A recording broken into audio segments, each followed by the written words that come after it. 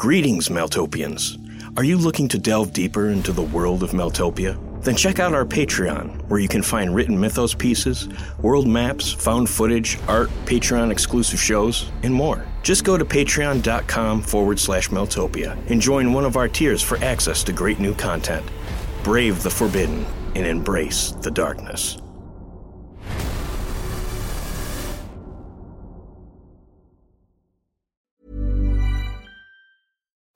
Life is full of what-ifs. Some awesome, like what if AI could fold your laundry? And some, well, less awesome, like what if you have unexpected medical costs? United Healthcare can help get you covered with Health Protector Guard fixed indemnity insurance plans. They supplement your primary plan to help you manage out-of-pocket costs. No deductibles, no enrollment periods, and especially no more what-ifs. Visit uh1.com to find the Health Protector Guard plan for you.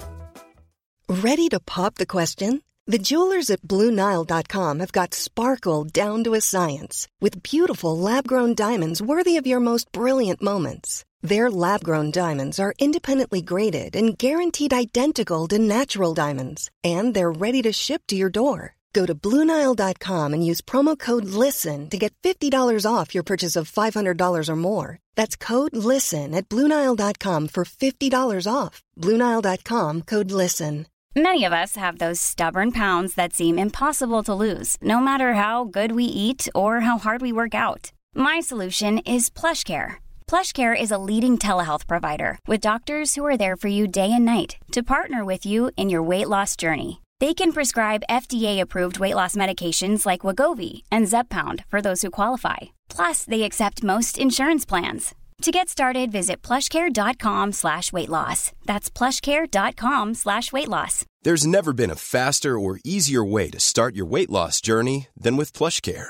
PlushCare accepts most insurance plans and gives you online access to board-certified physicians who can prescribe FDA-approved weight loss medications like Wegovy and Zepbound for those who qualify. Take charge of your health and speak with a board-certified physician about a weight loss plan that's right for you. Get started today at plushcare.com/weightloss. That's plushcare.com/weightloss. plushcare.com/weightloss. Quality sleep is essential. That's why the Sleep Number Smart Bed is designed for your ever-evolving sleep needs. Need a bed that's firmer or softer on either side? Helps you sleep at a comfortable temperature? Sleep Number Smart Beds let you individualize your comfort, so you sleep better together. J.D. Power ranks Sleep Number number 1 in customer satisfaction with mattresses purchased in-store. And now, save 50% on the Sleep Number Limited Edition Smart Bed for a limited time. For J.D. Power 2023 award information, visit jdpower.com/awards. Only at a Sleep Number store or sleepnumber.com. Here's a cool fact. A crocodile can't stick out its tongue. Another cool fact, you can get short-term health insurance for a month or just under a year in some states. United Healthcare short-term insurance plans are designed for people who are between jobs, coming off their parents' plan, or turning a side hustle into a full-time gig. Underwritten by Golden Rule Insurance Company, they offer flexible, budget-friendly coverage with access to a nationwide network of doctors and hospitals. Get more cool facts about United Healthcare short-term plans at uh1.com. Have you ever told a lie? Sure you have. We all have. But have you ever told a lie that reality made true? No?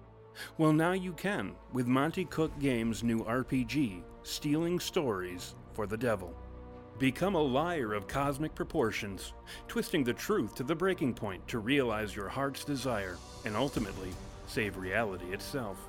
Welcome to a new RPG experience with zero preparation, where you play master thieves from the future who can tell lies that come true.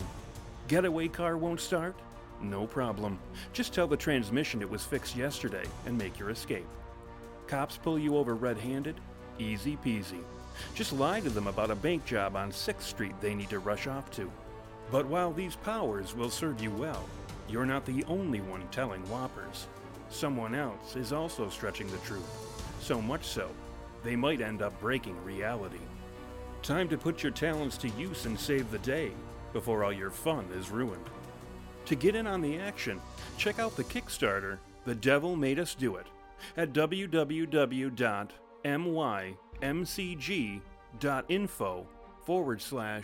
dark fantasy, or click the link in the episode description and experience the next exciting new game from Monte Cook Games.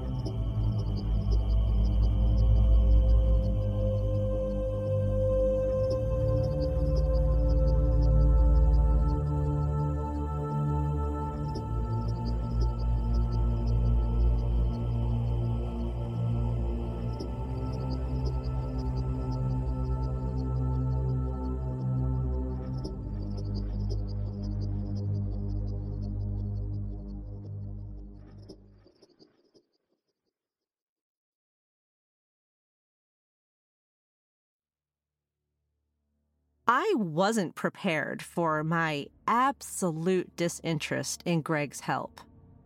It wasn't his clumsy, fumbling attempt to put some kind of psychological structure around my made-up problem. It was the fact that I didn't really have any use for his input. I had reacted almost mechanically when I made the appointment with him. It seemed like the right thing to do after killing another human being. I thought the mental numbness was temporary and that it was only a matter of time before the guilt and the terror leaked in. But my icy indifference remained, even beneath my constant blistering scrutiny and the most intense self-imposed consequences I could cook up. In fact, despite the efforts I put into dispelling the realization, I think I was proud of myself. The real problem, if it could be called that, was that my pride was attached to the wrong thing. I wasn't proud of eliminating such a monster from the world. I was proud that I had proved capable of the act itself, murder. I felt like I had overcome some kind of invisible barrier, a trained resistance to the fullest measure of my potential. All of a sudden, my presence seemed to take up more space, as if my thoughts and actions had grown beyond my shitty little cubicle of conditioned existence. My eyes fearlessly wandered the world around me now, meeting and matching the stares of strangers, moving over shamelessly the things I desired, and burning small, smoking holes into the things that pissed me off. Greg had just cleared his throat, trying to look as professional as his youthful face would allow. He began to talk about how my desire to hurt the man who had recently groped me at an interview for a magazine I'd been commissioned to write for was only natural, that I should realize the balance between anger and reason is especially difficult to maintain when personal space is violated. Of course, the whole story was just a concoction for the sake of getting some advice, which might hopefully veer somewhat close to my real problem. But anger had nothing to do with what I'd done, for better or worse. I realized there was no sense in continuing with my therapy. I don't even remember what I told him before rising from my chair and leaving his office. I never saw him again.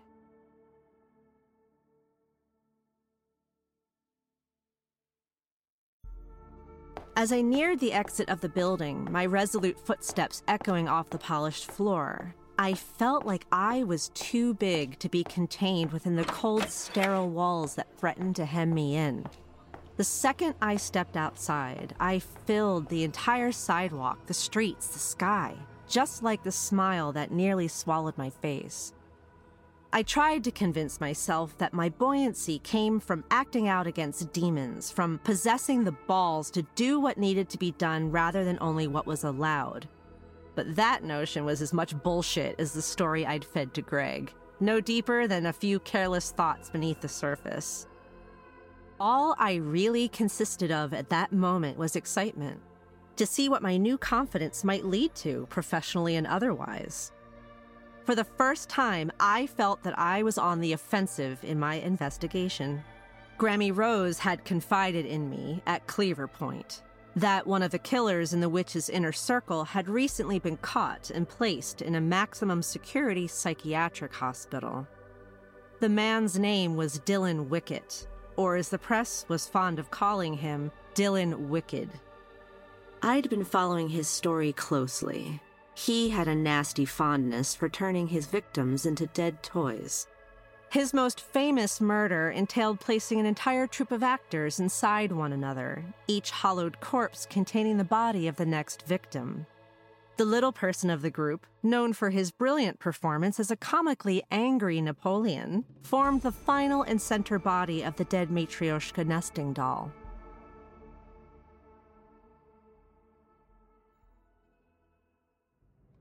The drive out to the nut house was a long one through rolling hills and nameless forests, affording me far too much time for self-examination. But at that point, I was too far gone to fall for any cathartic inner monologue, regardless of how accurate it might have been. So I let it go. I was hot on the trail of the biggest story of my crappy career. However I had come by my confidence, I wasn't giving it up for the world. I had no idea how I was going to get in to see Mr. Wickett, but I was giddy with momentum, certain I would figure something out. Just before reaching Ohm's Institution for the Mentally Infirm, I ran headfirst into a monster of a thunderstorm. Lightning seemed to fall from the sky as often as the raindrops, and my flash-blinded eyes were barely capable of picking out the shape of the nut house as it rose up out of the tempest. The wipers made a feverish whirring sound as they struggled to cope with the rain, yet it seemed to bring order to my thoughts. For a second, I became fully aware of what I was doing and why I was doing it. Similar to the awful clarity that used to greet me in the mornings after spending the night inside a bottle. In that stark void, I sat face to face with every worthless, shitty truth about myself that I'd sought to drown in alcohol. But the most recent truth was more than just shitty. I was a killer. It didn't matter what my intentions were or how justified the act may have been. And beyond all that, something else was wrong with me. Something old Grammy Rose kept saying to me. The thunder exploded and the rain vanished as my car slipped into the small parking garage near the mental facility. My near realization was as lost to me as the world was when the wine ran red and sweet through my veins.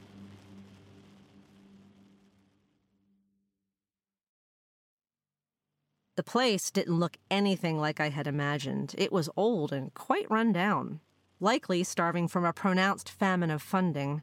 State and even federal funds were generally pretty slim this close to the failed financial gamble that was the defunct city of New Victoria. As I crossed the parking lot, making my way to the clearly marked visitors portion of the building, it seemed like the asylum was sidling up to me as I watched the rain and lightning fall from the sky. Inside, the place looked even worse. I wondered if I'd somehow managed to mistake some rundown warehouse for an asylum. I approached a small man sitting behind a water-damaged wooden desk, and my actions became automatic.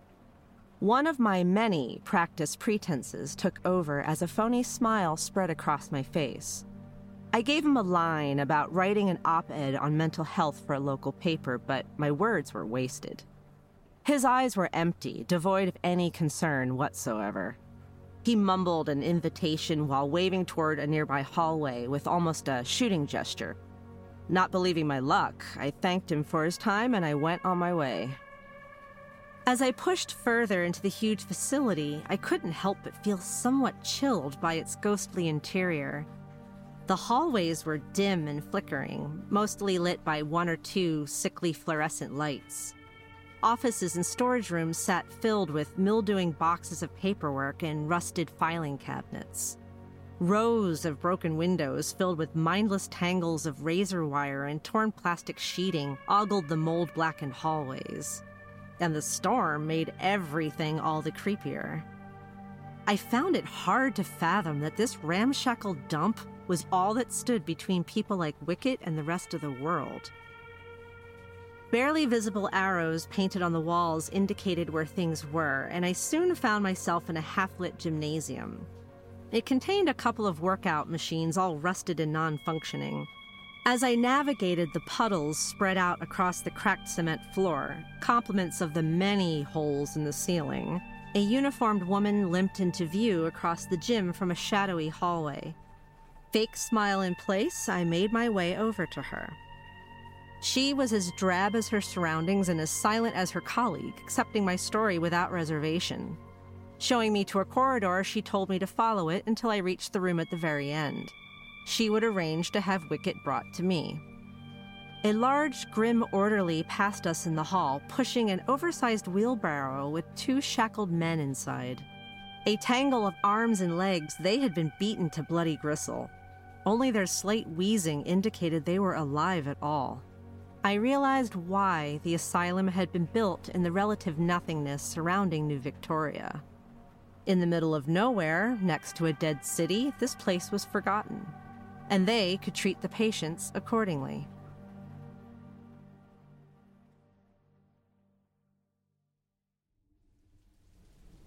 By the time I reached the end of the hallway, lined on either side with old, disused cells, I had lost the momentum of my ill-gotten confidence. The gloom and storm had conspired to drag it out of me. I slumped onto a metal chair in the lonely room, nothing more than a damp and doubtful liar, among other things, waiting for a guy who turned people into gory toys. A brilliant lightning strike killed the lights. In the darkness that followed, a clicking sounded on the cement of the hallway. I swallowed a shriek, bolting from the chair and flattening myself against the far wall. The clicking drew closer and paused. A crooked cackling bubbled up from the depths of something warm and wet.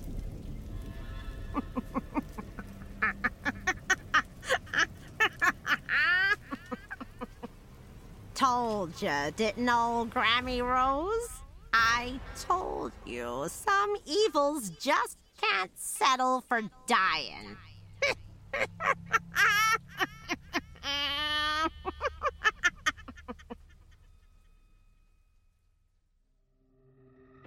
The scream I had previously swallowed was coming back up, fast. I could feel it flooding the back of my throat as I crushed myself into the mold-encrusted corner of the horrible little room. The thunder crashed, and somewhere behind the shrill ringing in my ear, I could hear the clicking of giant, pacing paws. The lights came back on, and I opened my eyes. A man was being wheeled through the hallway inside some weird container. I somehow knew it was Dylan Wicked. The lights flickered all around him as if he were making them jumpy. I had no idea where the Bowers had gotten to, but I wasn't exactly sure I made out any better for what replaced them. The contraption they had Mr. Wicked imprisoned in looked eerily similar to a coffin, and I repressed a small shudder as it crossed the threshold of the room. All that separated the container from a casket were the little vents near the top, allowing the man to breathe and perhaps see. The thin, sad-looking orderly that wheeled him in seemed utterly unfazed by his payload, depositing the killer in the corner with all the pomp of dropping a body bag. "Press this button when you're finished with him," said the grubby little man, gesturing to a blue button on the wall. "If you're smart, you won't get any closer than you already are." The man slunk back into the hallway in its stuttering orange light, disappearing around a corner.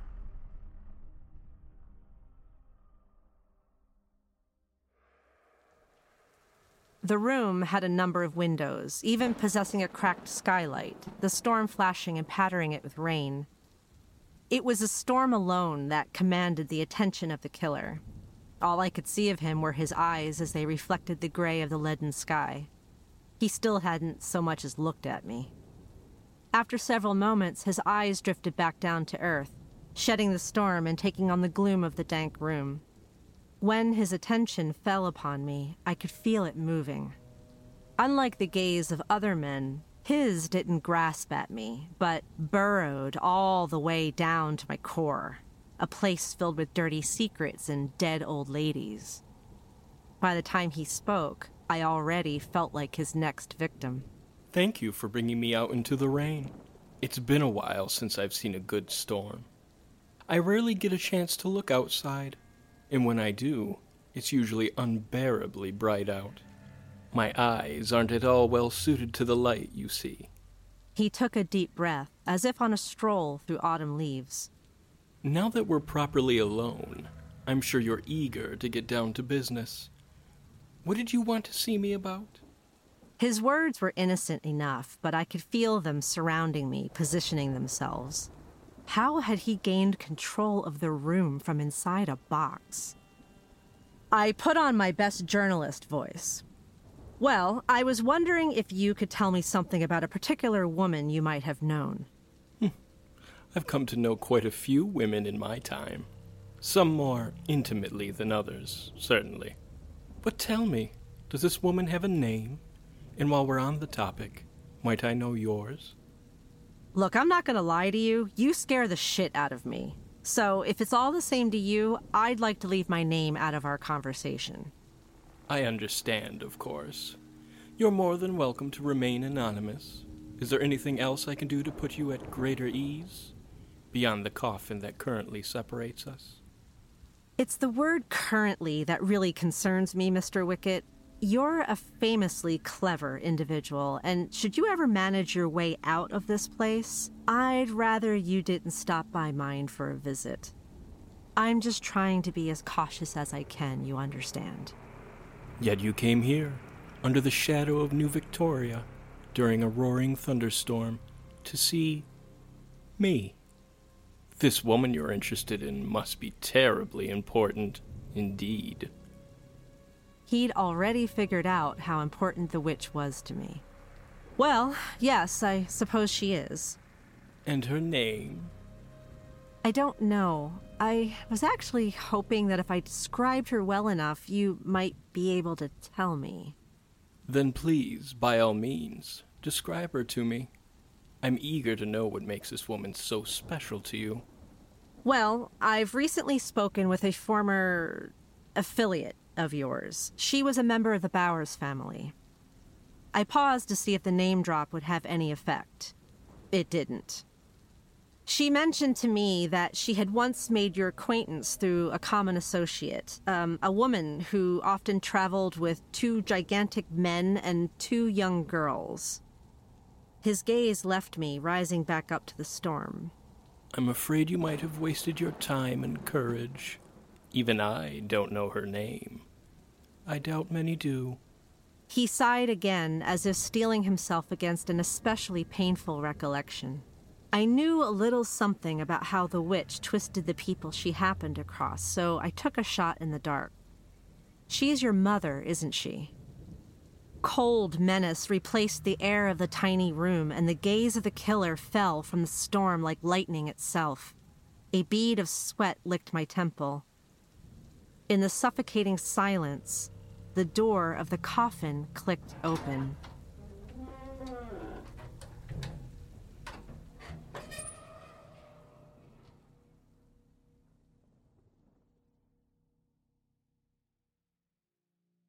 We'd like to give a special shout out to our patrons who make this all possible. Hellenius, Zach Neen, Alyssa Lindler, John Nemechek, ADHD is a consultant now, Abyssal B, Coacira Luminarium, Peter, Sarah Zartolamna, Nick, K. Davis, G-Man, Andrew Knott, Thesis Ascendant, David Gregory, Ian Hagen, Jonathan Shank, Kurt Kornfeld, Deborah Carpenter, and Sarah Anselon.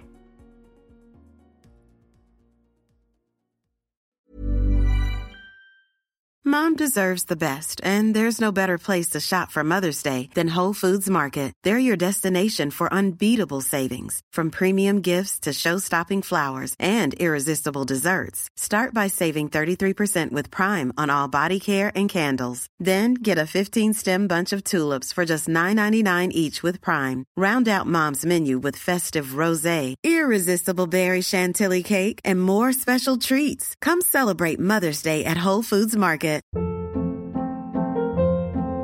Hold up. What was that? Boring. No flavor. That was as bad as those leftovers you ate all week. Keke Palmer here, and it's time to say hello to something fresh and guilt-free. HelloFresh. Jazz up dinner with pecan-crusted chicken or garlic butter shrimp scampi. Now that's music to my mouth. HelloFresh. Let's get this dinner party started. Discover all the delicious possibilities at HelloFresh.com.